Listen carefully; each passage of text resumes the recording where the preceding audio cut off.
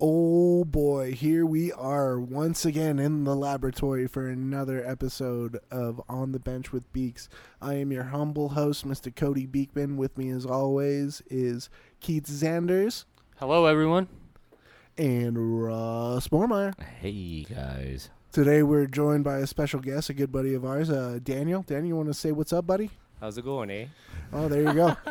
Already with the Canada stuff. Well, Happy Canada Day, everybody. Yeah. Exactly, which leads me into my next subject. Happy Canada Day.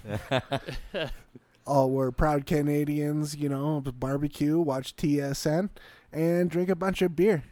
So, Daniel, talk to me about some of your past Canada Days.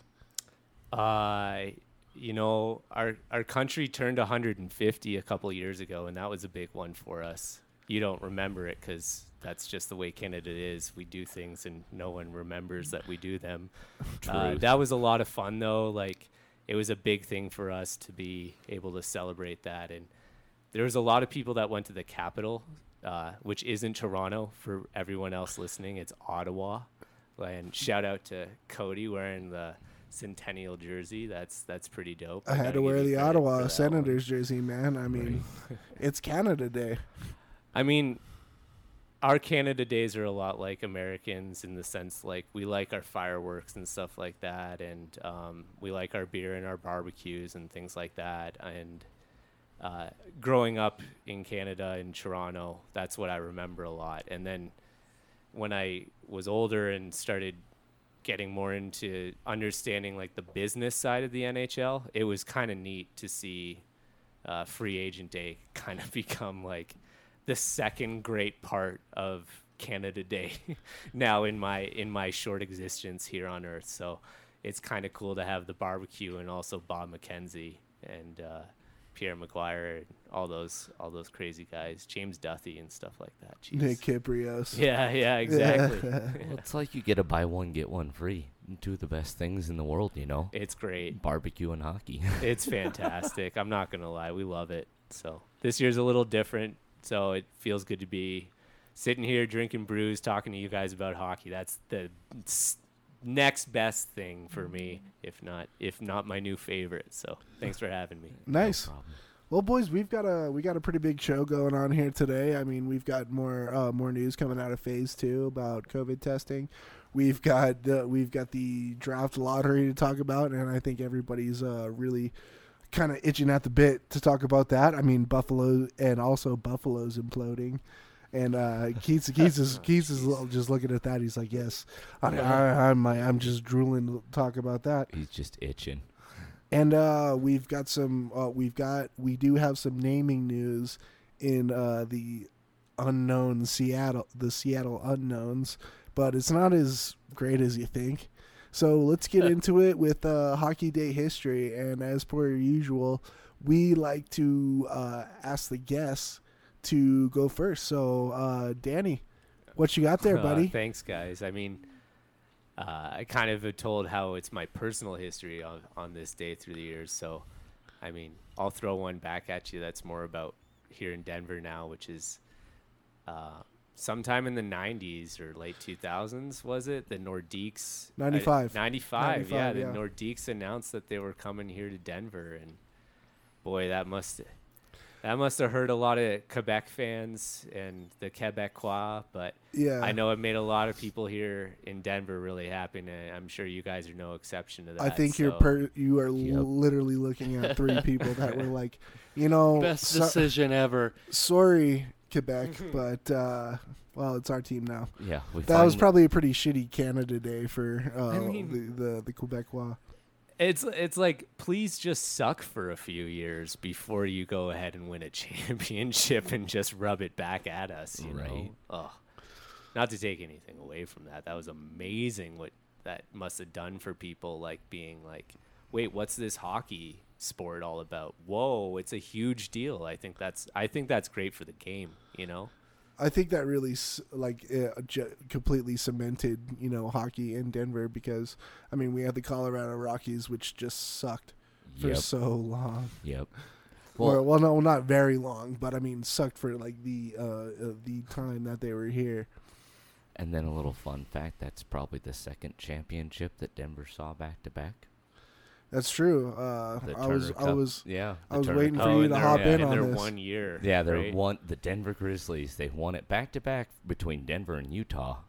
But that was the first championship that was not celebrated. They were literally like gone like thieves in the night. They were here and just gone. No parade, nothing. It was like, hey, Denver, we won a championship, but we're going to move to Utah instead, so peace. Yep, and that was right when the Colorado Avalanche were here.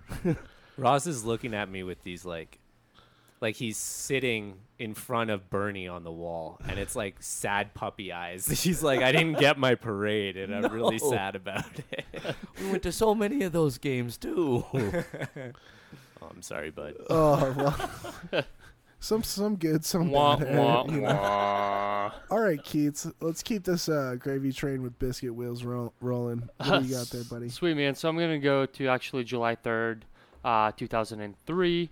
The Dallas Stars named Mike Modano their new captain, replacing Darian Hatcher, who then signed as a free agent with the Detroit Red Wings. Cough. Not soon enough. Yeah. No, we definitely put a lot of pressure on those Red Wings Right. over here. Well, you know, Mike Modano. I mean, if we're going to talk about USA hockey, he is the face. He is. We've covered Modano. Yeah, a couple we've episodes. talked about him a little bit here Yeah. and there. Between him and like Brett Hull, those are like, you know, the most known U.S.-born players that were predominant. Above all, yeah, for sure. Yeah. And I mean, if you ever got the chance to watch him play, you always see that super loose jersey just flying in the wind, flying up the wing, just. It's like watching mud flaps, just on a truck or something. Just that. Well, that was my Michael Winslow impersonation. I think I'll just stick to podcasting, boys. I don't know. So yeah, I mean, Mike Modano, huge name, and I mean, it was kind of crazy because I mean, the Avs played against the Dallas Stars so much, and I always hated Mike Modano because he always found a way to really just stick it to us. Yeah. Get it in there. And so when he went to the Red Wings, it was like, yeah, that sounds pretty right. I hate the guy. He's going to my most hated team. Yeah. Good riddance. He's the from better Michigan, right? So it was Yeah. like, Yep. I want to try to maybe win one, closer to home, I guess. Yeah. I don't think, though, that even, like, he was a free agent, and I don't even think, like, Dallas made a concentrated effort to keep him, or No. that was the weird thing about it, was like, seriously, he wants to play one more year. Like, this guy, give him whatever Joe Thornton type contract he deserves, Yeah. He moved from Minnesota to Dallas and captained your team, and I mean, I don't know. The most, but probably It's weird. without a doubt, one of the most beloved Dallas Stars for sure. Oh, easily. Yeah. Well, I mean, he still had his last year in Detroit. That was pretty weird for that 1 year. Still saw the jersey flapping in the wind.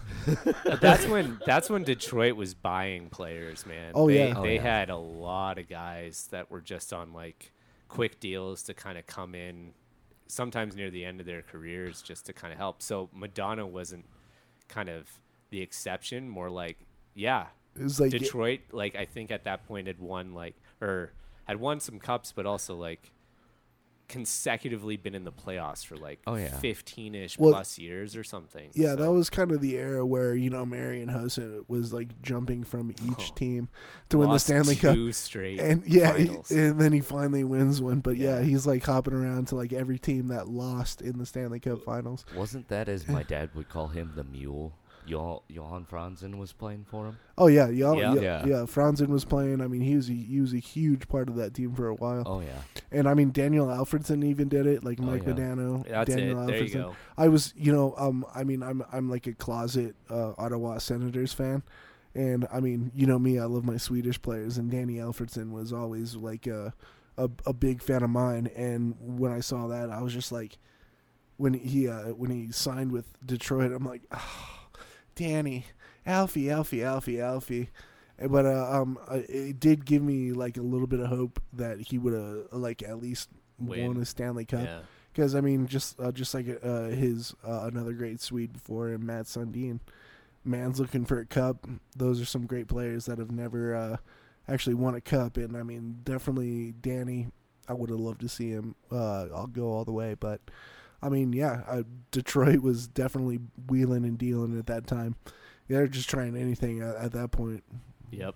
And then that Sundin, he went to the Canucks on that, like, oh no, I'm a free agent, and then they just signed him for like $10 million or something. Like, it's like, sure, I'll take that amount of money, and that's how much cap space you have, and sure, I'll take it. I was like, you're way better than this Mark Messier situation we had before, but it's also kind of weird, and he never looked right in that uniform, but I'll never disrespect that man. Like, that guy played his heart out and hard his whole career. Oh, absolutely. He did not, like, his name always got thrown under the bus or brought up in trades, and Toronto's a hard place to play in. Oh, yeah. And I remember people being like, you should just go and be traded when we suck this year at the deadline, and then we'll sign you again in the offseason. And it's like, right, because he's not a person with a family and likes the city that he's already in playing for you guys. Like, only been here for almost 10 years. Something weird like that. All right, well, that's another hole we can dig into a little bit more. There's a lot of holes we always dig in. We always go on these tangents, but We're I like always love puppies, 'em. Like, ew. Hey, man. Squirrel. All right, Ross. Speaking of that squirrel, what squirrel do you see? Well, the squirrel that I see is July 1st in 2000, the Mighty Ducks of Anaheim signed free agent Yermain Titov. I think I'm saying that correctly. Titov. Yermain Titov. Way to get creative and go with a non-Ducks history-related situation. Wow. It's- I'm wearing a Shots Korea fired. jersey. I mean, jeebus. It's basically like shooting ducks. Yeah. Oh. Wow. No. Just another No. hockey. Just another Bernie ducks. on the wall is now laughing. He's no longer sad puppy eyes. He's laughing at you like the duck hunt. Probably. Oh yeah, I mean he's probably got a couple dead ducks in his. Oh no, in he's his giving In me his so stomach. much hell because I've got we've got season tickets, and I'll wear my Ducks stuff to the Ducks games, and You're he that guy. always just razzes me to no end. Fun Like, fact: last time he did that, he broke his foot. So Oh, I'm- not broke my foot. Oh, but yeah. Oh, you were out Sprained of my work for like ankle. 6 months. Oh and yeah, you- easily. You probably broke it. I don't care, but Hey, man. you did it in some Ducks jersey, and I was. He was just happy about it, and so was everybody else for Oh, yeah. some reason. So, Cody, I'll tell you this right now. If we happen to go to a Ducks game, whenever we can go watch games again, I'm wearing this Goldberg jersey. I mean, My man. I'll tell you. I am definitely bringing the NES He's- gold, like he's orange my and gray plus one. controller for the duck hunt. That's what I'm gonna do. Oh for sure. yes.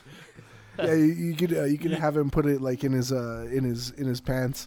Yeah, he's got the. No, I mean that I gotta say, I mean for $50 American. This Daniel. jersey's fucking It's fire. like 10,000 Canadian Tire dollars. I mean it's a mint jersey. I'll tell you that right now. It just randomly popped up on my Amazon. I laughed, and I was like, I'm getting it. I'm buying it. Yeah.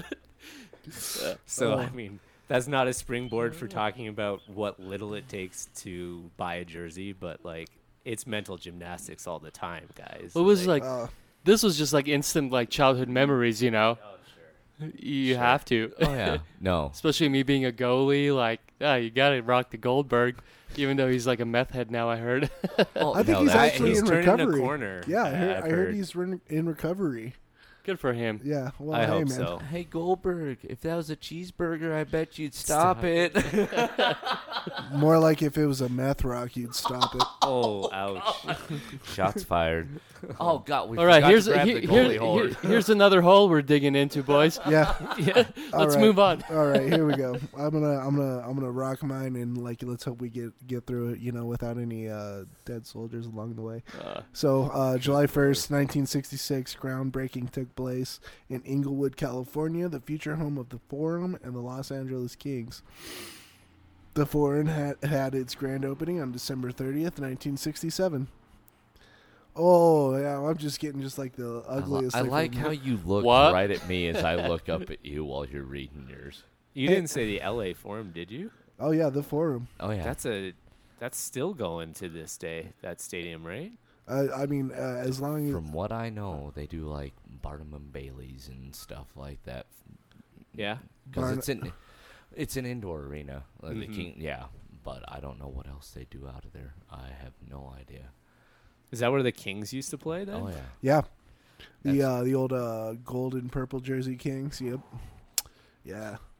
Some stunning stuff. Some Dijon for Dion right there. Dude. Oh, Absolutely. You got one of those in your collection?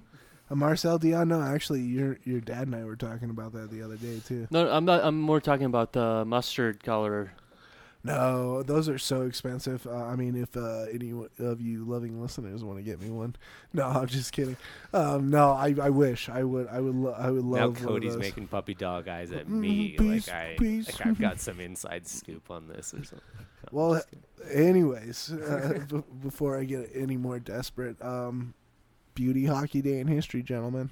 thank you. Yeah. All right, so let's move on to more pressing news, more now news. We're talking about the Phase 2 testings that have been going on for the last week.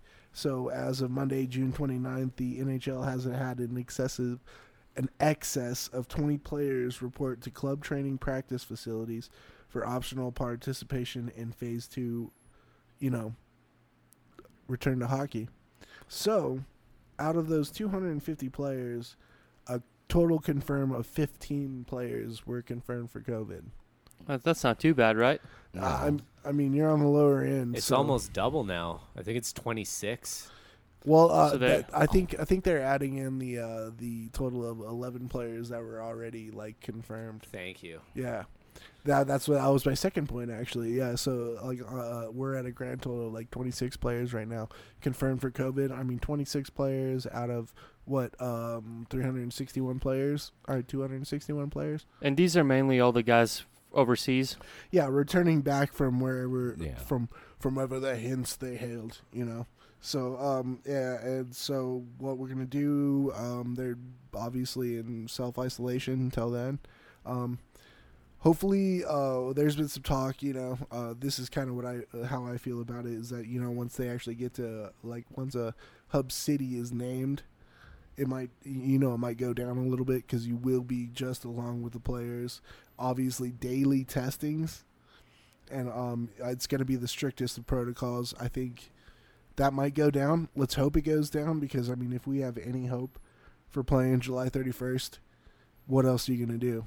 Right. Well, and you don't want to be like Kevin Bieksa, and just be a Debbie Downer.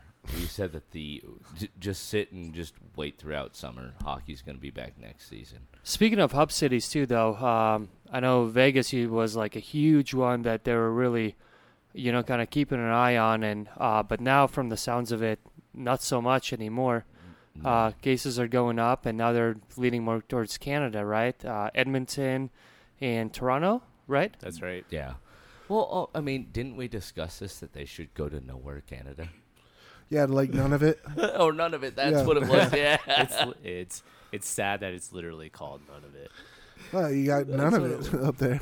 It's true. It's like, just remember this, guys. When the fresh water supply runs out in your country, we've got 80% of it locked up in ice up there. So you got Perfect. some of it up and none of it. Boom. Thank you, folks. The I'll be creative here. juices are flowing Oh, this absolutely. afternoon. Thank God for Moosehead. Hey, but going back to these hub cities, what's crazy about that is these hub cities are never locked in stone. Like for example, Vegas sounded like so promising. Like, Right. yeah, Vegas is going to be it, and then like boom. So who's there to say that Edmonton and Toronto is not a thing by next week because there were 20 positive cases out of there or something weird. You know what I mean? Yeah. Oh, Kind of like the whole Tampa Bay situation right now. Oh, yeah. That we're talking about. What did they do? They shut down the rinks and everything. Oh, yeah. I mean, So- here in Colorado, I mean, that was the same thing. Is the safer at home kind of thing where everybody's like, getting out a little bit more. And now, I mean, the governor's like saying, well, we're going back to closing down. If you don't serve food, then you're going back to shutdown.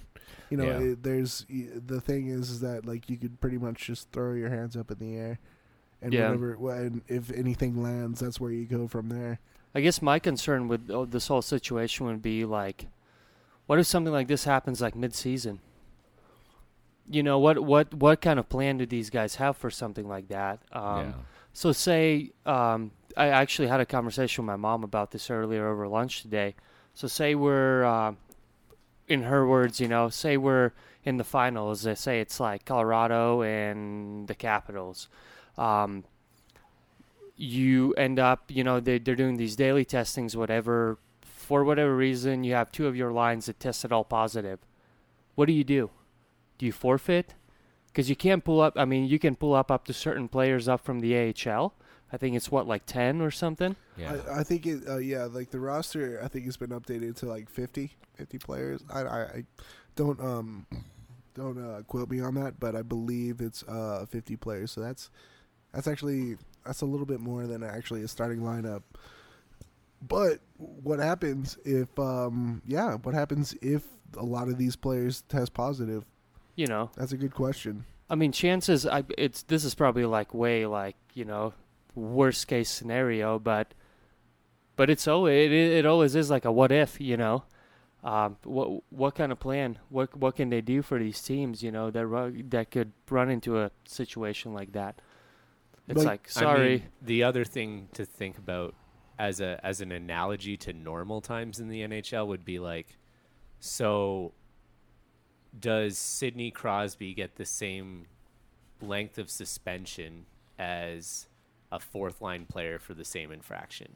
And it's like, people talk about this kind of debate all the time of like, oh, well, if it happens to a star player, they don't like their star players being off the ice for a long time, Yeah. And where my point is going here is like, what's going to be the star player, and I'm using air quotes here, that is like the breaking point of actually maybe this wasn't a good idea to bring this back, because now Sidney Crosby's the one that has COVID, instead of the fourth line player. Yeah. And it's like,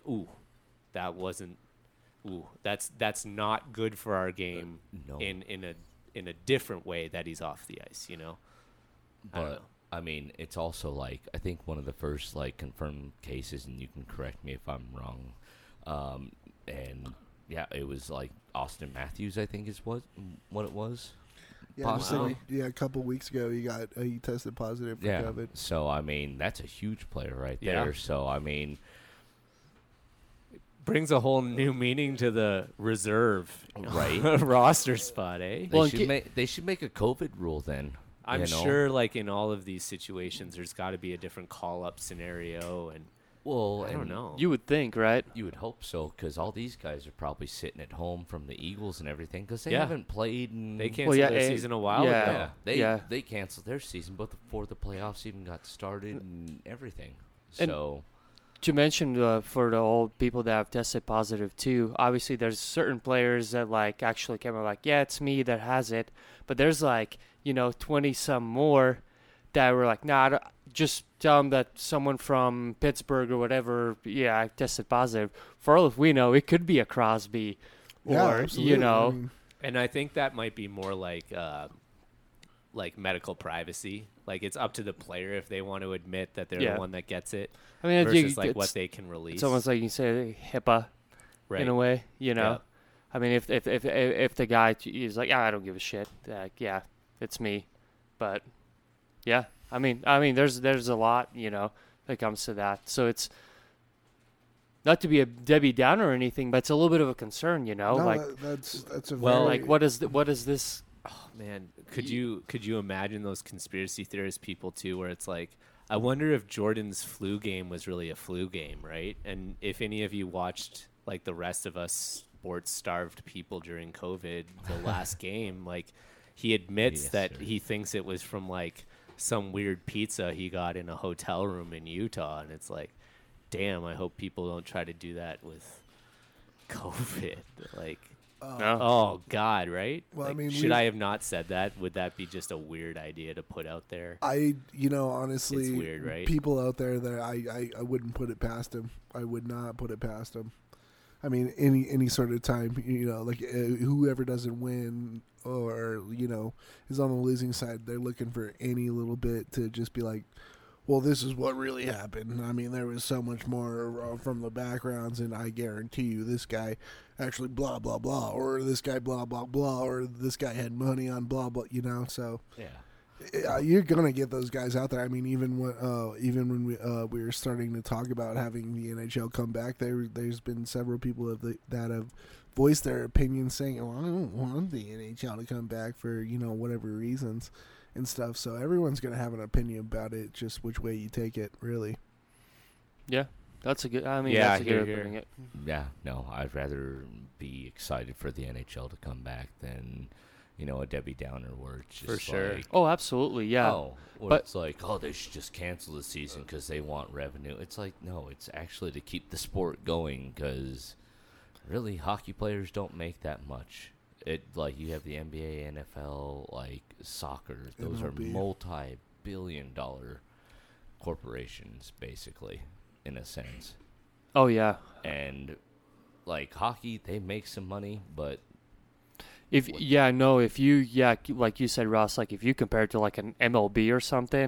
It's like they- God, let's not even get into those. Right. No. numbers, dude. That's why I said it, because that's a good example right there. I mean, Can the I amount give of you money. a good example of that? So there's these guys that between how much a pitcher gets paid and how much a batter gets paid, if you intentionally walk that person, it's like a $50,000 at bat between how much that pitcher gets paid and how much that batter gets paid to at each game per at bat he makes off of making $30 million a year, right? And playing 162 games and averaging 4 at bats per game. If you intentionally walk that person, that's $50,000 of Manny Machado money right there. Wow. Jesus. That's crazy, man. Yeah, that's just nuts. I don't even know what to say about that. I mean, that's absolutely ridiculous. But to not only like we need it back because the players are undervalued, and I know Keats, you've mentioned before, like Krastic was the highest paid Latvian until a sub-average basketball player came along, right? Something like that. Yeah. I man, like And he made more money even though he wasn't all that good, and that's the disparity of the sport. But we need hockey back, just because I think we all just want sport back. Oh, We yeah. need something to be happy and good about, Oh, yeah. Well, I mean, you got to look at it like this. I mean, everybody's just getting so mad at everything. I mean, even some days, I'll just wake up and I'm already mad. I'm like, I didn't. why This you is- so mad? Nobody. is not gonna well, be a no, good day. nobody even said anything to me. I'm like, I'm just fucking pissed, and I've been trying to think about why. And I'm like, well, let's count the days since the last time I seen a hockey game. Yeah. It's just like at some point, you might obviously a lot of these guys that are maybe pessimists or something, they'll be like, well, you only watch sports as to to blind yourself from what's really going on out in the world. I'm like, Right. well, dude, maybe I just really enjoy it. Who gives a shit, Right. Well, But- you don't want to be a pessimist or an optometrist, as Ricky would say for our Canadian buddy over here. Worst case Ontario, we are in You're- 2020. yeah. Worst case Ontario, you're an optometrist. Oh man. But yeah, man. I mean, Let's. All I gotta say is let's hope everything goes uphill. we'll see what happens. Yeah, absolutely. I'm sure there'll be more coming out in next upcoming weeks about this stuff. So Well, if there is, we'll talk about it. we'll give our. We have a shitty- CBA to look forward to, hopefully. That's true. I've there has been some word about a new CBA that'll have like COVID-19 like stipulations built into it, so that's also a very good thing to look at, because I don't know if you guys remember, we actually the league and the NHLPA agreed on a pretty awesome CBA agreement right before the league shut down, and now this happened. So that's a whole nother bucket of worms we gotta dig through. So as soon as we find out more about that, we'll definitely have that on as well, because that's big. I mean, that's gonna be huge. That's going to be way huge. Great. All right, so next thing you know, as we all know, as maybe some of you might not know, let's hope you do, the draft lottery was just held not too long ago. Woo! Oh, How many mad people are about that whole situation? Me. Like, it gets to the Who's point happy sometime- about the situation? where it gets one. down to, yeah, it's like it's getting to the point where it's like, is this shit rigged? I'm nodding. Yeah, I mean it's like Yeah, it's they weird. can't see you, Daniel. Yeah, They can't see No, you. they can't.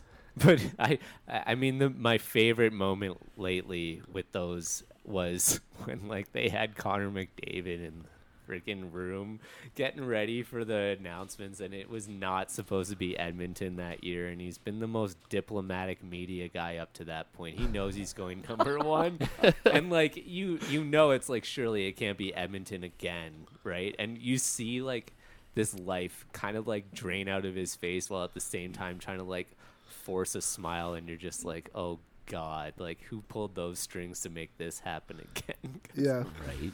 Well, I mean, I agree with you, Keats. Like, at some point, this is getting ridiculous because, I mean, if you remember back in 2017, that's the exact same thing that happened to the Colorado Avalanche. We're Oh, yeah. fourth, They had, right? They had, like, a historical, just terrible year where, I mean, it was, like, almost halfway through the season, well, obviously, they're not going to the fucking playoffs this year. No. And they get knocked down in fourth. And this year, guess where Detroit ends up?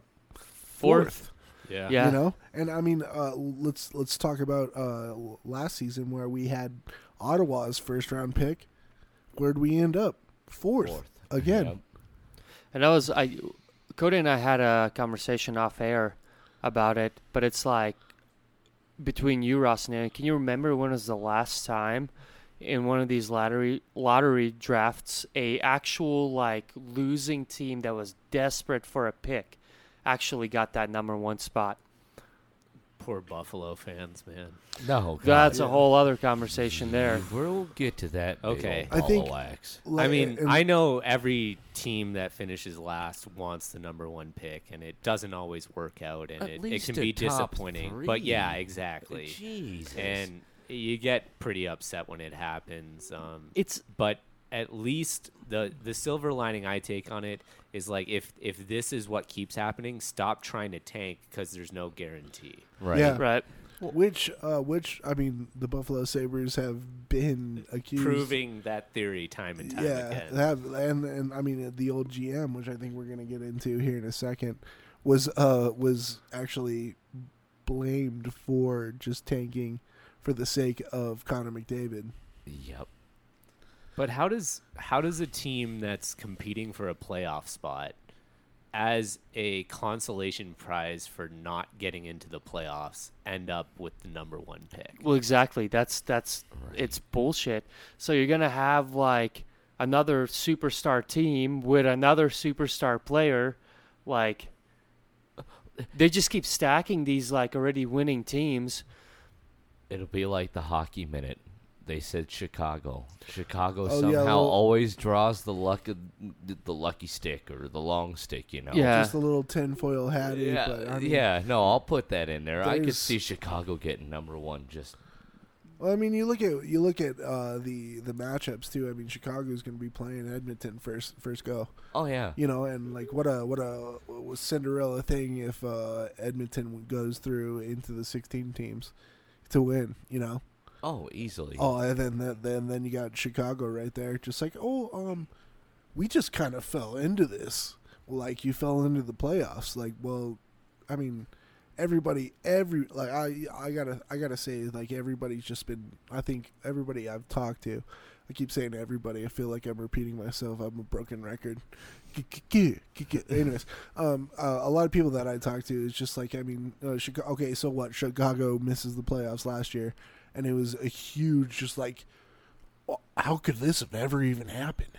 It's the Chicago Blackhawks. You got Patrick Kane, you got Jonathan Taves, you got Duncan Keith and Corey Crawford, and they missed the playoffs last year. You can only stay hot for so long, and with those veteran players. Well, I mean, even throughout this season, I hear people saying like it's just like, well, Chicago really doesn't have that good of a team right now. No, They really don't. So do I ask you, is the league trying to put, some of these teams back into relevancy that have just fallen out of favor? I don't know. You already know my answer. No, I don't. Yes. Oh, okay. Daniel, you're pondering right there. I am, because I'm thinking back to when I lived in Chicago, and it was like during the late 90s when the Wirtz family thought, hey, if we don't show home games on TV, that means people will come to the home games. All 'Cause right, they're that's the smart. kind of thinking I'm talking about here. So there was definitely a period where Chicago was okay with the hockey team sucking, and it was because in the same arena you had Jordan running show night after night after night. Oh yeah. Okay. And it's interesting because I remember moving back to Chicago, and one of the greatest playoff series I've ever seen was the Western Conference Finals of the Kings versus the Hawks, and it was like the year the Kings ended up winning the cup. Oh Right. wow. And I could have watched that as like hockey for the rest of my life. That series was so good. It went to 7 games. Alec Martinez scored a, I think, double overtime game winner or something like that. And I was like, wow, this is LA and Chicago, and it's an amazing series. And the viewership was off the, like they saw it. It was like, this is amazing.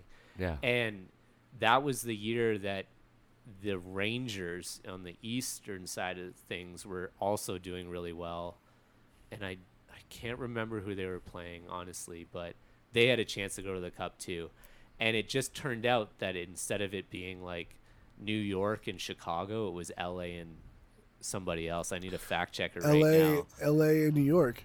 It was LA and New Yeah, York. yeah, it So was. like I was like, wow, this works out so well for the NHL. What like, drama, you know, like this is perfect. Like the 3 biggest cities in the nation, like duking it out, and you see the viewership, and you're like, wow, it's still, it's great, like in hockey terms, but not in sport terms. And you're No. like, this needs to keep happening in order for the sport to grow. And I love hockey, and I want the sport to grow, right? But I don't want it at the cost of like it being fair and all of these conspiracies that it might be rigged and stuff. But it's what they want the sport to be, and they're looking at all the ways to grow it. So I wouldn't put it past the idea that this could happen, and why you asked that question. You Yeah. know?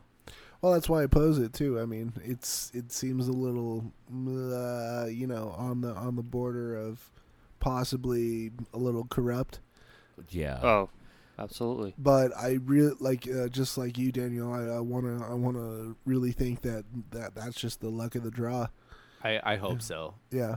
I love the salary cap. I think it's really helped make teams more competitive. I was doing this random thing the other day where it was like, look at basketball, and they do this thing, but almost every round of basketball, it's like usually the first round matchups are like a slam dunk for one team Oh, over the yeah. other. And like you see upsets all the time in hockey in the first round. You see Columbus beating Tampa Bay. That was never supposed to happen. Carolina beating Washington. What is Right. going on? And you realize that it's because the league is competitive, and you put any 2 teams against each other for a best of 7, stuff can happen. Oh yeah. You know, You and got- that's what I love about the sport. So, Absolutely, and that's a huge thing about the Eastern Conference this year. When it really came down to it, I mean, there were teams that had more points than the Western Conference. I mean, into the playoffs teams. Oh. You know, Yep. the Eastern. I was really impressed because my dad and I, we have like a parody where it's just like, oh yeah, the West is so much tougher than the East, and it's pretty. I mean, you can see that almost every year, but I mean, this year, like the East really just brought everything, and I was, I mean, obviously, I'd watch Avs games, I'd watch as many Western Conference games, but I was really tied to the East because it was so tight and so competitive, and I loved seeing that. Yeah, it was a constant battle, and that's usually what you would see in the West, like, for the longest time, because my dad and I would always talk about that, too. Like, not even kidding. It's like how the West was just a more dominant, it was a more dominant actual... Well, like, it used to be that, like, that, Pacific, L.A., Anaheim, Oh, yeah. San Jose trip, you would just get your feathers. You dread it. beaten. Yeah, like if you even came out with a point out of that like Pacific road trip, you'd be lucky. But now you're almost kind of thinking, well, can we get back out to the West? Yeah, they're rebuilding. It's all right. You're sitting out here in the East and you're getting pummeled by like the Carolina Hurricanes, especially the Hurricanes, man.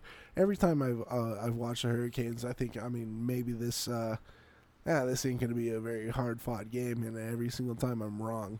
Oh yeah, no, they pummel you. Which I enjoy seeing, and which reminded me of what you just said, Daniel. Is, I mean, the parity in the league is starting to get more competitive, which is great. But then you've got this kind of upside down entry draft. I mean, it's confusing. So yeah, I mean, like not everyone. I'm just generalizing, but it's hard for someone to get into the game of football. Like, you sit down and you're like, wait a minute, they're showing the replay the 8th time, and it's like, oh, but you need to understand what a catch is and what isn't a catch. Yeah. And it's like, but can you explain it to me? It's like, well, yeah, but do you have 5 minutes? Because that's how long it takes. And it's like, you kind of need this unofficial degree in order to understand football and how crazy it's gotten. And it's like, man, I don't want to see that kind of situation happen with hockey, where it gets like weird with these drafts and the rules and like hard for people to understand. Like, it should just, from a logical point of view that I'm having as a fan, I just don't see how you can let a team that's competing for the playoffs still possibly get the number 1 pick. You just can't let that happen to your sport. I mean, there was like I'd say like maybe 1% chance for someone to get the top first draft pick if we just had the 16-team playoff as usual. And then now, first guy out the playoffs, say like, hey buddy, good luck, good trying in the playoffs though, but here's a first round draft pick for you. Here's a consolation. Here's Alexis prize. Lafreniere. Exactly. By the way, like, I think one of my favorite things about hockey, with especially the playoffs, is like, so he's out with a lower body injury, which could literally mean anything below the lower body. So it's kind of like at the last part of this COVID bubble playoff scenario, it's like, wait a minute, so you're down in the playoff like race and you're sitting your top 2 yeah, they got COVID. Don't worry about it. Like, Yeah, for real. Lafreniere, what? Well, he's got a whole body injury. Yeah, like those guys, they're real hurting. I mean, they couldn't even get out of their hotel bed. So I think we'll just sit this one out. We'll get them next year. Yeah. I mean, you don't want that looking at it, but I mean, you also look at like teams like Chicago and the Montreal Canadiens, who literally eked into the playoffs. Yep. Yeah, you got these memes coming around where you're on the metal step stool, and they're all super stoked about how they just got onto the metal podium, and they're like 24 teams, the last one of 24 teams. It's like, well, I mean, yeah, you had a good run, but Montreal right now is just not gonna make it. Do you guys remember though when Yaroslav Halak stood on his head for Montreal in the early 2000s, and they got way further than they should have? Yes. And like, that's the kind of thing that's interesting about teams like Montreal or Chicago, where Patrick Kane can stick handle in a phone booth. Man, that guy is insane. Like, his hands are butter. So like, these are game changing players, and you give them the right situation, that's why Chicago can do well in a 3-on-3 overtime format during the year. Oh, well- or you put people in a shootout and you have Patty Cade. It's like, well, that's a goal. Just put the green check mark in the top left corner already. Forget it. So Let's just go home. It's going to be a goal. it's interesting. Like, I will never discount Pittsburgh or Washington or Chicago or Montreal, because these teams all have world-class players that we can see go to another level and take over come playoff time. So it's exciting. Do some teams in it deserve to be in it based on their current season performance? Personally, I don't think so. That's my personal opinion. But I am stoked to see the Canucks back in it. I'm stoked to see the Hawks back in it because I love chirping my buddies about that. And, Oh, yeah. it's fun to see the teams you like in it. So, I mean, it's great, and I think I was actually talking to Keats about this off air yesterday. Is that like, you kind of got to give Gary Bettman and Bill Daly some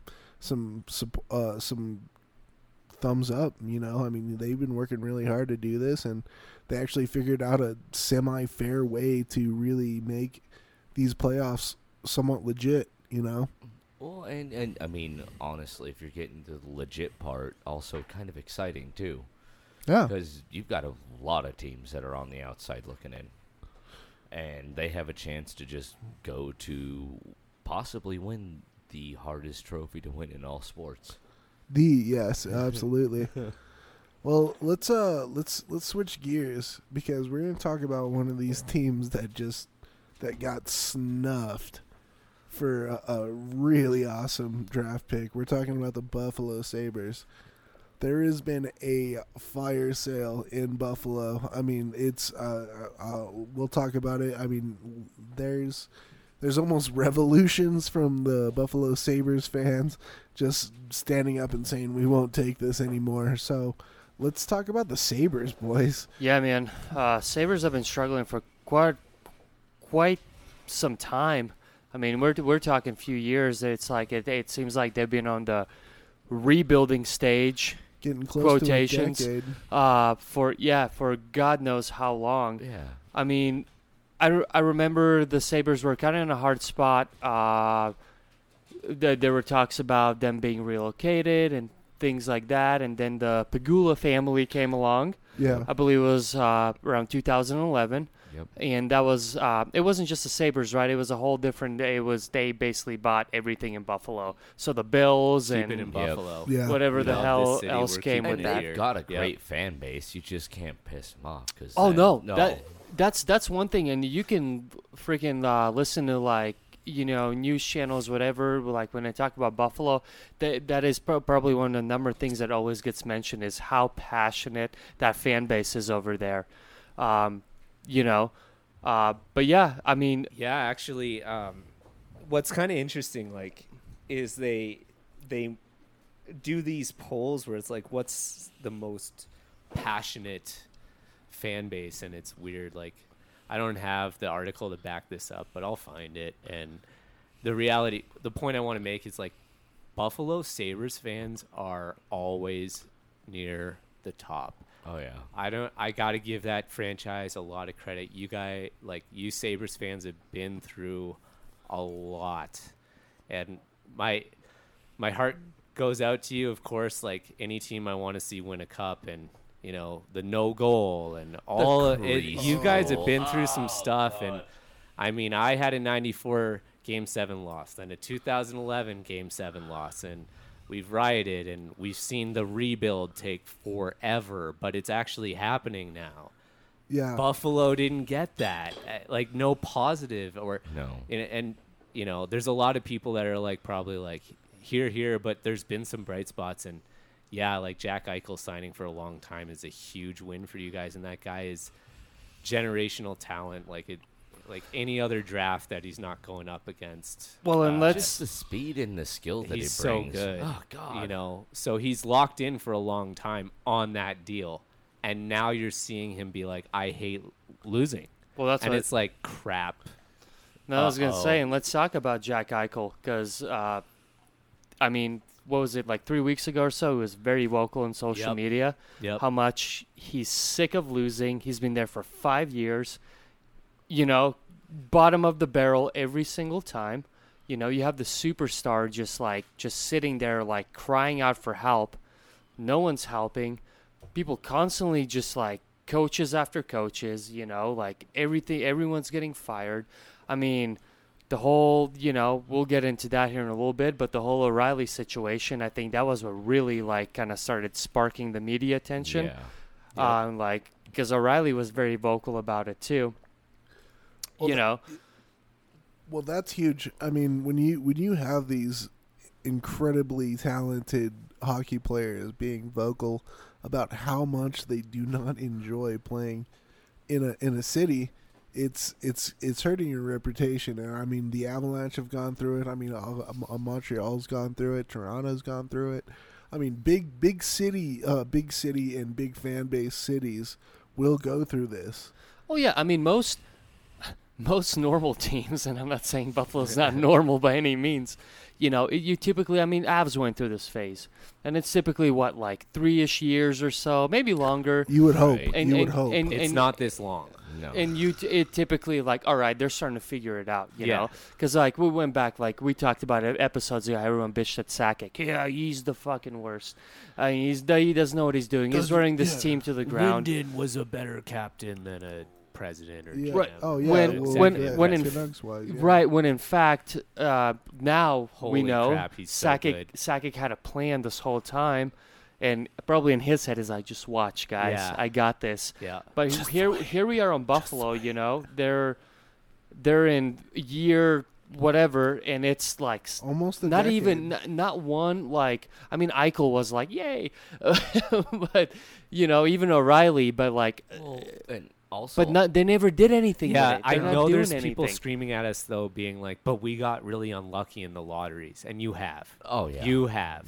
That's but- why we bring this up. Yeah. Is because you have been toasted in some lotteries for sure. But Eichel was also like excited because he was going to be the face of the team Oh, sure. and like turn everything around, kind of like Ryan O'Reilly in that sense. But they got such a bad taste in their mouth now. Right, that's the same thing. It's It's just like, this- oh my god, how this kicks me back to kind of like, and this is not a hockey reference at all, but this kicks me back to the NBA with Kristaps Porzingis with the New York Knicks. Oh, to the. Supposedly he was the face of it, but Oh, yeah. how messy that whole, you know, GM, same sort of situation where he was like, fuck it, trade me. You trade me right now anywhere. because I am not going to deal with this shit anymore. And they're very close with Eichel to that same situation, in my opinion. You know, if they don't do something right now, they're gonna lose him. You know, we're getting I guess we're getting in this whole GM situation now too. You know, you got Darcy Rieger, who was the GM, and I got let go about 6 years ago. I don't know if there's anyone between, but I'll also, you know, everyone that's talked about right now, Jason Botterill, you know. I think where he dug himself a hole was in the whole O'Reilly situation. Absolutely. He didn't handle the situation correctly, Oh, and no, I not at think all. and I think the Pegula family was like, you know, there was talks like he's safe, but obviously they had different plans, and now we have Kevin Adams.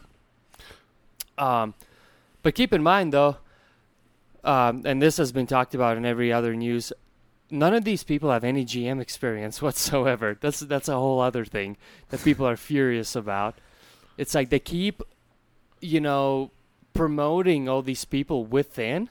I mean, I guess not really Jason Botterill, because Jason Botterill was like an assistant GM for Pittsburgh, if I remember, yeah. and he was Okay. highly recommended. Like, he's gonna be a good dude. This is gonna be the guy, basically. Obviously, didn't work out. So now we have Kevin Adams, which, you know, from what I hear right now, you know, it's only been like a week, if that. He's what's nice about Kevin is, yeah, he doesn't have, you know, I guess the GM experience, but he's an ex-NHLer, and he knows like the hockey player language per se. He knows how to go and talk to the guys. He understands the locker room. He probably knows how to talk to a coach, correct? You know, so he can. I mean, I'm putting $1 on him. You know, I think he can probably do something. Just schmooze a couple people, Regardless, the whole situation's messy. You know. Well, the thing is that I obviously with this entry draft stuff, we saw him after that the night of the entry draft unveiling, and he's saying all the right things. He's looking. He's saying positive things. He's looking really chipper and all that. But I mean, how far is that going to go? Well, that's the thing. It's like like a president. He tells you everything you want to hear before elections, and then once you're like deep into it, it's a whole different story. But I don't know. I mean, time will tell. My opinion is number one thing he needs to do is he needs to focus on Eichel. He needs to get a hold of the guy. He needs to talk to him, and figure out what his vision is and what kind of help he needs, and kind of try to figure out from there. And then this is, I guess, also where we kind of jump into their lottery draft pick. So they're 8. So what does this mean for Buffalo right now? Can they get a good pick, good help with Eichel from that pick? Probably not. What are your guys' opinions? I'd trade the pick. I was gonna say the same thing. Easily. Get rid of the pick. Maybe add someone that you can from what you got. I don't get fucking send Girgensons. I don't care. You just Let me in Latvian. Let me in love. You just want to see Simgins in like a better hockey market. You know what, man? Honestly, I think Girgensons has maybe like a year in him, and he's gonna be retired, fucking living the good life with his wife. I don't think he, deep down inside, I don't think there's that spark anymore within him. You think that's from playing in Buffalo? Maybe. I don't know. So I mean, they've got Eichel for a long time, right? Obviously. Yeah. And do they need young talent on Buffalo? Yeah. Because they just need anything. So well, check it's this. like, Well, do you trade the 8th round pick and the prospect for the ability to compete more in the now? Is Buffalo like better to compete in the next 2 years with who they have, or do you weather the storm with Eichel and then spend the next 3-4 years building that team? I don't know the right answer there. I do know that Martin St. Louis went undrafted and is a 2-time Art Ross champion. That's true. Like, I mean, trade the pick, don't trade the pick. I think it's more like the message of trading would be we're competing more now. Well, think about this. All right, you've got Rasmus Dahlin, you got Rasmus Ristolainen, Yeah. you have Sam Reinhart, Jeff Skinner, and Jack Eichel. Skinner's questionable too. Well, the thing is, they're still relatively young, so you've got the young. You've got the young. You're making a good point here. And I mean, they traded off Marco Scandella, which could have been a very good, just a defensive mind for Risto and Dahlin to learn from. I mean, Marco Scandella, obviously, he wasn't Mr. Norris defenseman every single year, but, I mean, the man's made a gigantic career out of on the blue line. Oh, yeah. And they give him away. So, all right, you've got an entire young elite backed by 2 goaltenders, Linus Ullmark, and, why am I forgetting his dude's other name? I think it was the goaltender from Nashville that got traded over there. Not Saros, but the one before that. But anyways, you've got a solid Carter Hutton. Yes. Thank you, Carter Hutton. That's it. Yes. I mean, Carter, he's put up good numbers. Linus, you might want to take a look at maybe shopping a goaltender on down the line, but right now you actually have a decent core. So where's the problem here? And this is kind of where it leads me into my point about Buffalo is you need to change the culture in Buffalo. How many other players have been there, and how many players that play there now that have come out willingly and said, I don't want to play here? You've got Ryan O'Reilly. Think about Ryan O'Reilly. This man eats, breathes, and sleeps ice hockey. The man loves playing ice hockey. and then 1 year, 1 year in Buffalo, he comes outright and says, I was thinking about never playing hockey again. When you make a man who literally loves ice hockey like Ryan O'Reilly to say that he's willing to quit because of where he's at, that's ridiculous. I mean, you've heard it from Rasmus Ristolainen, like several times. There's always the last 2 years there has been incredible amounts of rumors about him being unhappy and outward saying in Finnish press that he does not like playing in Buffalo. What's happening? You know, I mean, there's got to be an underlying factor here. I mean, you've got a lot of very talented hockey players in this locker room, but yet something is happening here that is holding them back, and I think it's the culture. Someone needs to stand up in that locker room and, hey, we're not going to do this anymore. Let's get back to playing hockey the way we loved it. Why we play hockey, and I don't know what that is, you know. I'm not inside that locker room, but my entire opinion is based on the culture. Something's got to be done, and if if the answer is Kevyn Adams, I mean, I've been reading up on him ever since Keith said, "Hey, let's talk about some Buffalo." I mean, yeah, he's been in almost every other hockey setting, you know, been a player, been in player development, you know, all this, but I mean, at some point he's got to come in, he's got to go into that room and say, "What's going on here? We need to get these roots out." And I mean, if it's negative hockey players or, you know, I don't know what it is. Yeah. But No, to me, it's the culture. yeah. I like your point, Cody. I hope you're right, and I hope that's why they hired Kevyn Adams. Yeah. For his ability to make a cultural change in that locker room. Because I think you're right. I think he's. I mean, like I mentioned before, obviously Eichel's number one for him. Talk to him, figure out what's going on. But not only. But when after that, it's just like you talk to every single player.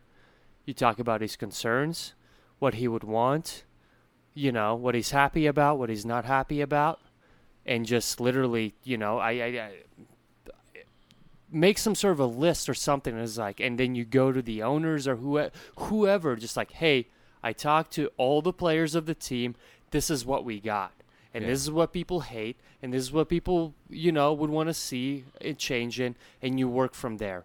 You get some sort of a meeting together from there, and you just fucking sit down and just fucking dish it out. And that's it. That's what I say by changing the culture, man. You're coming in here with, you know, a bit of a sinking ship, but I mean, you've got talent. You have talent on the defensive end, the offensive end, and even on the goalie end. Easily. I mean, and a top 8 is not a bad pick either. But I mean, it's clear. I mean, the last 2 years they've started out incredible. You know, I mean, top of the Eastern Conference. Last 2 years, like they just shot out of a cannon out of the gate. Yeah, Last they 2 already years. had the afterburners on. They just Yeah. shot out of. well, that I cannon. mean, that year after the Avs did it, and you know, made the playoffs after their like awful season, they were saying that the Buffalo Sabres were the next year Avs. I wanted them to be that dark So did- horse team. yeah. You know, You know, I mean, Sabres fans, you deserve it. yeah. I mean, they've been with them ever since, but that's why it always leads me back to the culture. And Yeah, if- it's interesting what you say, if you don't mind me interrupting, because Not at like all. I think what's cool about what you're bringing to the table here is like, so you've mentioned a lot of young players, and we know from other situations happening in the world right now that like when there's something that isn't in agreement, you either like do something because you're nervous and you react the way everybody else does, or you look to leadership to tell you if what just happened is right or wrong. And the way change is made is when the leadership steps up and says like, no, that wasn't right. We don't tolerate that. And so I like your point about like, you know, talk to the players. You were saying that as well. Keats is like talk to the players and figure out what they want. But at the same time, you need to set the standard from the leadership within the team about what is and isn't okay. So these are young guys. they can make their own rules, but they need the guidance of these older veteran players and these GMs and management that are willing to like say, no, this is the way things are going to be. And I think that combination will really help bring about that change. So maybe they take that 8th pick and they give it to a team that's willing to sell the farm for a run next year, and they get some veteran leadership in that locker room. You know? Absolutely. Yeah, Oh, yeah. to change the culture, and that's why I said, yeah, sell that 8th pick and bring in a guy that's got maybe 3 or 4 years left to really start to shape that community in Buffalo, and really find a less toxic identity. Is Brian Yeah. Giunta still available? I think he's done. I mean, like he Right. made that big He comeback. tried that for with- Buffalo, I think. Well, He with did. Boston. It was with Boston, yeah, because I remember that was when they were in the finals a couple of years ago, and Giunta came back. He's like, oh, yeah, I'll play another year, especially if I get a Stanley Cup. I mean, Boston, come on. But yeah, I mean, that's what I would get. You know, I'd go out and get a character guy like Brian Giunta with at least a little bit of mileage still on. And I mean, you could probably package it in with, you know, maybe somebody else. Yeah. Well, I was gonna say throw a Joe Thornton in there. Yeah. Oh God, He has no. a year or so well, left that, in that it. guy needs his cup. Like, they should just give him one soon. Just man. let him hold it. You know, Like, there you talking go. about new COVID rules, just allow some team to still be able to sign Joe Thornton when the finals are figured Hey, out. no one can do what the Avs did, man. That's But I totally disagree. I totally disagree. I mean, Joe Thornton, you know, you have had so many chances, and I feel for you, bud. But I mean, that guy's on his last leg. He signed Literally. that one last year with San Jose, and you But- really think San Jose is going but- to go anywhere next year? here's the thing, though, man. It's not even. I don't think it's even like so much like the playing, just having like a voice in that locker Yeah, room. that's And I true. guarantee you, he has that. Yeah, he does. Yeah, Joey Thornton does have that. I'll give you Yeah, that. You know what I you're mean? right. Where he can fucking lit a fire under these kids' asses, and but holy shit, yeah, you know. And that's kind of, you know, I hate to bring it back to the Colorado Avalanche, but it was the same thing that happened with Duchesne and Nathan McKinnon.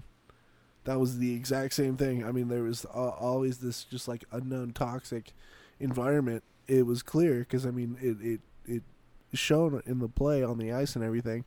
And as soon as Duchesne gets traded, look at this. Mac just lights on fire. yeah, weight you was know? lifted somehow.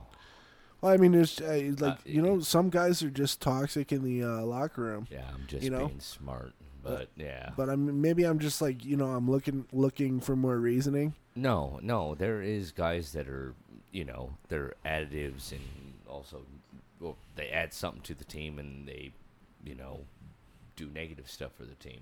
Yeah. It's a positive thing or a negative thing. Well, yeah. Right now, the Buffalo Sabres, they're just like spandex. Looks good on paper, but when you pop those babies on, you better watch out. Easy. So, Do you think Eichel says a comment like he said if there's already that leadership in the locker room? There's a question. You know? that's a good. Yeah. I mean, where's his head at? 'Cause it feels like we're only not only talking about, but the big reason we're talking about it is because of Eichel's comments. Yeah. You know, so it's like, man, like we still had a glimmer of hope, and now you've said that, it's like, oh, now we got to really think about this. Well, I mean, that can also call into question, I mean, Eichel's leadership skills. Right. He could be a Duchesne in the locker room. Yeah. I mean, I honestly, I would have never named him captain in the first place. I mean, that's how I look at it. I mean, I can see his attitude. I mean, maybe just shooting from the hip here. I don't think he's the guy that'll stand up in the locker room and really, you know, that'll give him that extra go. You know. No, Yeah. good point, man. And who knows? Maybe he is the problem of it all. As we're like focusing around him this whole time. Yeah. Digging in deeper now. I'm sure, You know? I'm sure, people that are listening are like, "Baby, it's fucking Eichel. Say it already, god And damn it!" I wish I was best buds with Zemgus so I could just I was like, tell me give me all what the happens in that fucking locker room. give me all the nitty gritty. That would be well, and that would always play an interesting part about it. I mean, to be a fly on that wall right now would solve all of this. I mean, we wouldn't spend so many fucking hours talking about it or whatever. But I mean, I love talking about it. But I mean, maybe it is Jack. That's something to ponder about. Maybe he needs a kick in the ass. And I honestly thought, when they signed Ralph Kruger to a head coach, I mean, obviously, I'm a huge fan of Team Sweden, and I mean, a lot of international days, Ralph Kruger has been the guy and has taken the international team really far. So I was really stoked when I actually heard that Ralph Kruger was coming in, especially around the time where Rasmus Dahlin was coming into the league. Like, that's going to be perfect for him. Having a Swedish coach with a young gun like Rasmus, and so maybe Ralph is just sitting on his back and letting Jack Eichel just control this team. What, just kind of sitting like backseating the skis, just like, oh, let's see how this goes, like going down a hill. Well, that's another idea, I mean. But all I gotta say is, like what I said, Jack Eichel just does not seem to be the guy that'll step up. Maybe 3 goals down, third period, like second intermission, saying, "Hey boys, we can still win this one. Let's get out there and get some jam going." I just don't see it. And you also see Jeff Skinner doing that more often than not between Carolina and also Buffalo, where he just gets those just last minute goals because he's just stepping up, getting in the position, and just being there right in that right moment. Yeah, I mean, you've seen it in Carolina, and you saw it in the earlier part of the Buffalo Sabres season last year. It's like Jeff Skinner can take a hold of a game, but I mean, what happens when nobody's taking a hold of a game? Like, who's out there saying, somebody better step up, bud? I just don't see anyone doing that. I mean, I like why we're talking about this and the way we're talking about it with Buffalo and Eichel and leadership, because I'm just looking this up right now. Jack Eichel's 23 years old. Okay? You're asking like a guy who's 23 years old to put a team on his back and like carry him to the promised land. Like, maybe he can. And we've seen that with phenoms and superstars, and Jack Eichel is a generational talent. He got drafted behind another generational talent, Connor McDavid. Yeah. Right. Like, he's so good. So he is still young enough. Like, what I'm getting at is, like, we're in the critical period of Jack Eichel's leadership development as a player. Absolutely. And you will see him step into that role. That guy is competitive. You see him score goals. He loves scoring goals, and he loves his team winning. He wants to be that guy.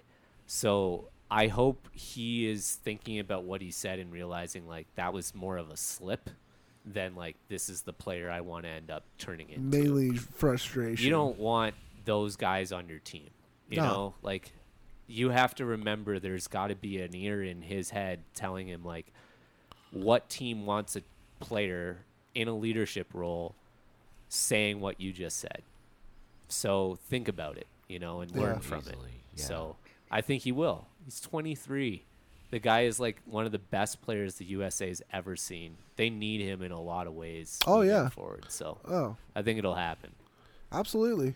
Keith, you got anything to add at this very last minute? No, man. I think we covered a good, all of it really. Not even a good portion. Oh no, we dug deep. I think let's just give it a couple of weeks, see where everything goes. How That's a good point. Kevin Adams handles the whole situation from now on with the lottery draft picks and everything else. And if there's anything new, we'll definitely talk about it. Oh, absolutely. Well, Daniel, thank you so much for coming on and talking to us. I thought it was a very healthy conversation. Appreciate it. Ross, you want to give any shout-outs? Well, I mean, just Daniel. I mean, you've been a peach. You've been a peach. It's been great to talk to you. Thanks for the hockey talk. I appreciate it. I mean, is there anything else besides that we want to add with like Seattle or anything with? Oh, like, that's right. Actually, we'll just do this one real quick. Jeff Bezos announced that they had bought the naming rights to the Seattle NHL arena, and they're gonna call it Climate Pledge. What a clean name. Oh yeah, they will be pledging to be the greenest ice rink in the NHL. There's supposed to be like a non-carbon rink. Guys, Yeah. Seattle's going to be skating on rainwater. Ah, well, I thought that was illegal to collect rainwater. Well, At least here in Colorado. Not in No, Seattle. it's well, no, it is legal out here now. Oh, thank God. Yeah. Well, I Will got it be free range rainwater? free range rainwater? That depends on how you test Out it. of gutters and Easy. shit. There's like leaves and stuff stuck in the ice. Well, we'll see what the From, like, the EPA fall. has to say about this. You guys know that like the year after the Hawks won the cup, they were selling ice from the United Center from that year, and it was Oh, like yeah. you've bottled water and sold it like as the ice. They from the- put him in pucks now. I It's like, hope oh, someone this is listening the has ice. this, and it's like it's the best $15 I've ever Oh spent. no! Hey, whatever they you spend do- $80 on There's that. smart water, but damn. Oh like, god! It's like this is the best money that I spent. It's signed. It's $80 This is- plus. This it's is like better than Essentia. good job. So These- what's the rink's gonna be like? They're skating on rainwater. I like that one. Yeah. No, Well- it's literally supposed to be like a non-carbon like rink. Yeah. Basically, It extra. doesn't- Everything's here. made out of carbon. I don't That's understand. what I was about to get, dude. My man. They're like, we're not gonna produce it. Well, you just made it. Yeah, no, you get Are excited. your players gonna be robots? Like, how can it be a carbon? So Yeah. here we go. No, they I can have Kraken. I'm kidding. I can quote an The article. top line's Crack the an assembly egg. line. Crack an egg, kids. So this is basically what Bezos says. Instead of calling it Amazon Arena, we're naming it Climate Pledge Arena as a regular reminder of the urgent need for climate action. Bezos writes, It will be the first net zero carbon certified arena in the world, generated zero waste from operations and events, and use reclaimed rainwater in the ice system to create the greatness in the NHL. So basically, it's just, all it's- like green, It's the Sun right? Chips bag of NHL arenas, basically. So they found a way to capture the hot air out of Bezos's mouth and capture it again as rainwater. Oh my god! Well, he's It's No, the humidity. It's the humidity. I'm kidding. As- You know, you guys have all been to an Avs game where they like turn the lights off or something for the intermission with Excel to like remind us about energy or something. Do they Yeah. do that here? I know they do Yeah. that. They Oh, did that yeah. in Vancouver a lot, and I love that. And good for them for doing that. But like, No, honestly, don't all shove it jokes down as- their throats. No, you know, but I don't think it's good, right? all jokes aside, it is a cool idea, and I'm Yeah. sure I mean- as time goes by, there's probably going to be more and more arenas that kind of switch oh absolutely. to certain things like that, and Seattle might be like the first one like to try this shit out and see if it actually Well, works. and also the technology is so much better than it was nowadays. So you can do whatever you want with it. You can get solar panels, all that stuff, Right. and yeah, just basically be carbon free, I guess. But that's cool. No, good for them, man. Yeah. Absolutely. I guess it's just like a unique way Oh, to I get love their it. name out there and be like, look at us, I We mean, got if this and anyone's that. gonna do like a carbon zero or neutral or whatever that official marketing branded trademark term they said was, like, be like he's got enough money to do whatever he wants. Oh, So God. And show then us some. how to do this well and be an example for other arenas. and That's your goal, Bezos. yeah, for real. And maybe pay your workers a little bit Yeah, more money. maybe. Yeah, as we're well, using that. all this equipment we ordered from Amazon. Prime That's right. member, baby. Thanks, Jeff. Anyways, yeah. So if you're expecting a Seattle nickname, Or you're gonna a wait a name. lot long. Yeah, It has to be something green now. Oh, obviously, yeah. It's going to be the greenest ice rink in Seattle NHL, so- recycles, Yeah, the Seattle Recycle. which bin. is true. They're picking fucking a player from each team or whatever, so they're kind of recycling. Oh yeah, they were. So that's going green, right? Oh They're- God! The line that gets the most assists is the assembly line. They're the recycling. assembly line. Oh my. They're God. taking everyone's shitty players that they You've don't heard of want. tic-tac-toe. We're talking A to Z here. Well, that's beauty, boys. I think we can wrap this one up, eh? Absolutely. Hey, all right, Daniel. You want to say thank you to anyone? Just to you guys for having me on, and especially on Canada Day, to be able to talk hockey, drink beers, and shoot the breeze with you guys has been excellent. So thanks to you guys and the hockey community for listening. It's been a great podcast, and I'm glad to be a testament of someone who listens turning into someone on the show, because it's been fun and wild and a great time. So I appreciate it. Oh hell yeah! Well, thank you for coming on, and thank you for all the work, like the jerseys on the bench video that came out today. Sick video, by the Yeah. way. If I don't have service in my building, if- so if no one's seen before, please go to our Facebook page on the bench with Beaks. Daniel has a brand new jerseys on the bench video. Click You our, don't want to miss. click our link tree. You'll find everything there. Ross, you want to say thanks to anybody, bud? I mean, just thanks to all the listeners and just everybody that's come on, like Daniel. I mean, it's been great opportunities to just talk about hockey and just different aspects. So, thank you. How about you there, Keitzer?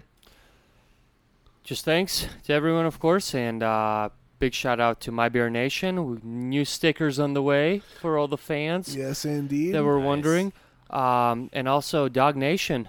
Dog Nation's having a big upcoming month.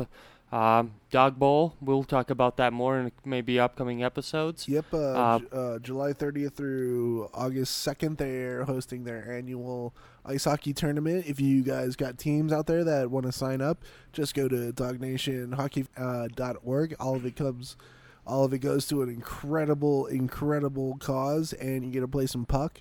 And you know what? We'll be there. We'll be bugging people for interviews and drinking a couple beers ourselves. So and then also big ups to My Beer Nation as well.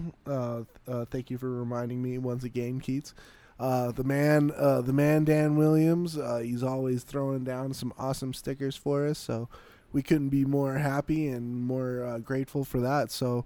On top of that, thank you for everybody who listens, and I think we're gonna say goodbye. So, V Horsch. Goodbye, guys. Till next time. Auf Wiedersehen. A bientôt. Boom, baby. There we go. Later, guys. See ya.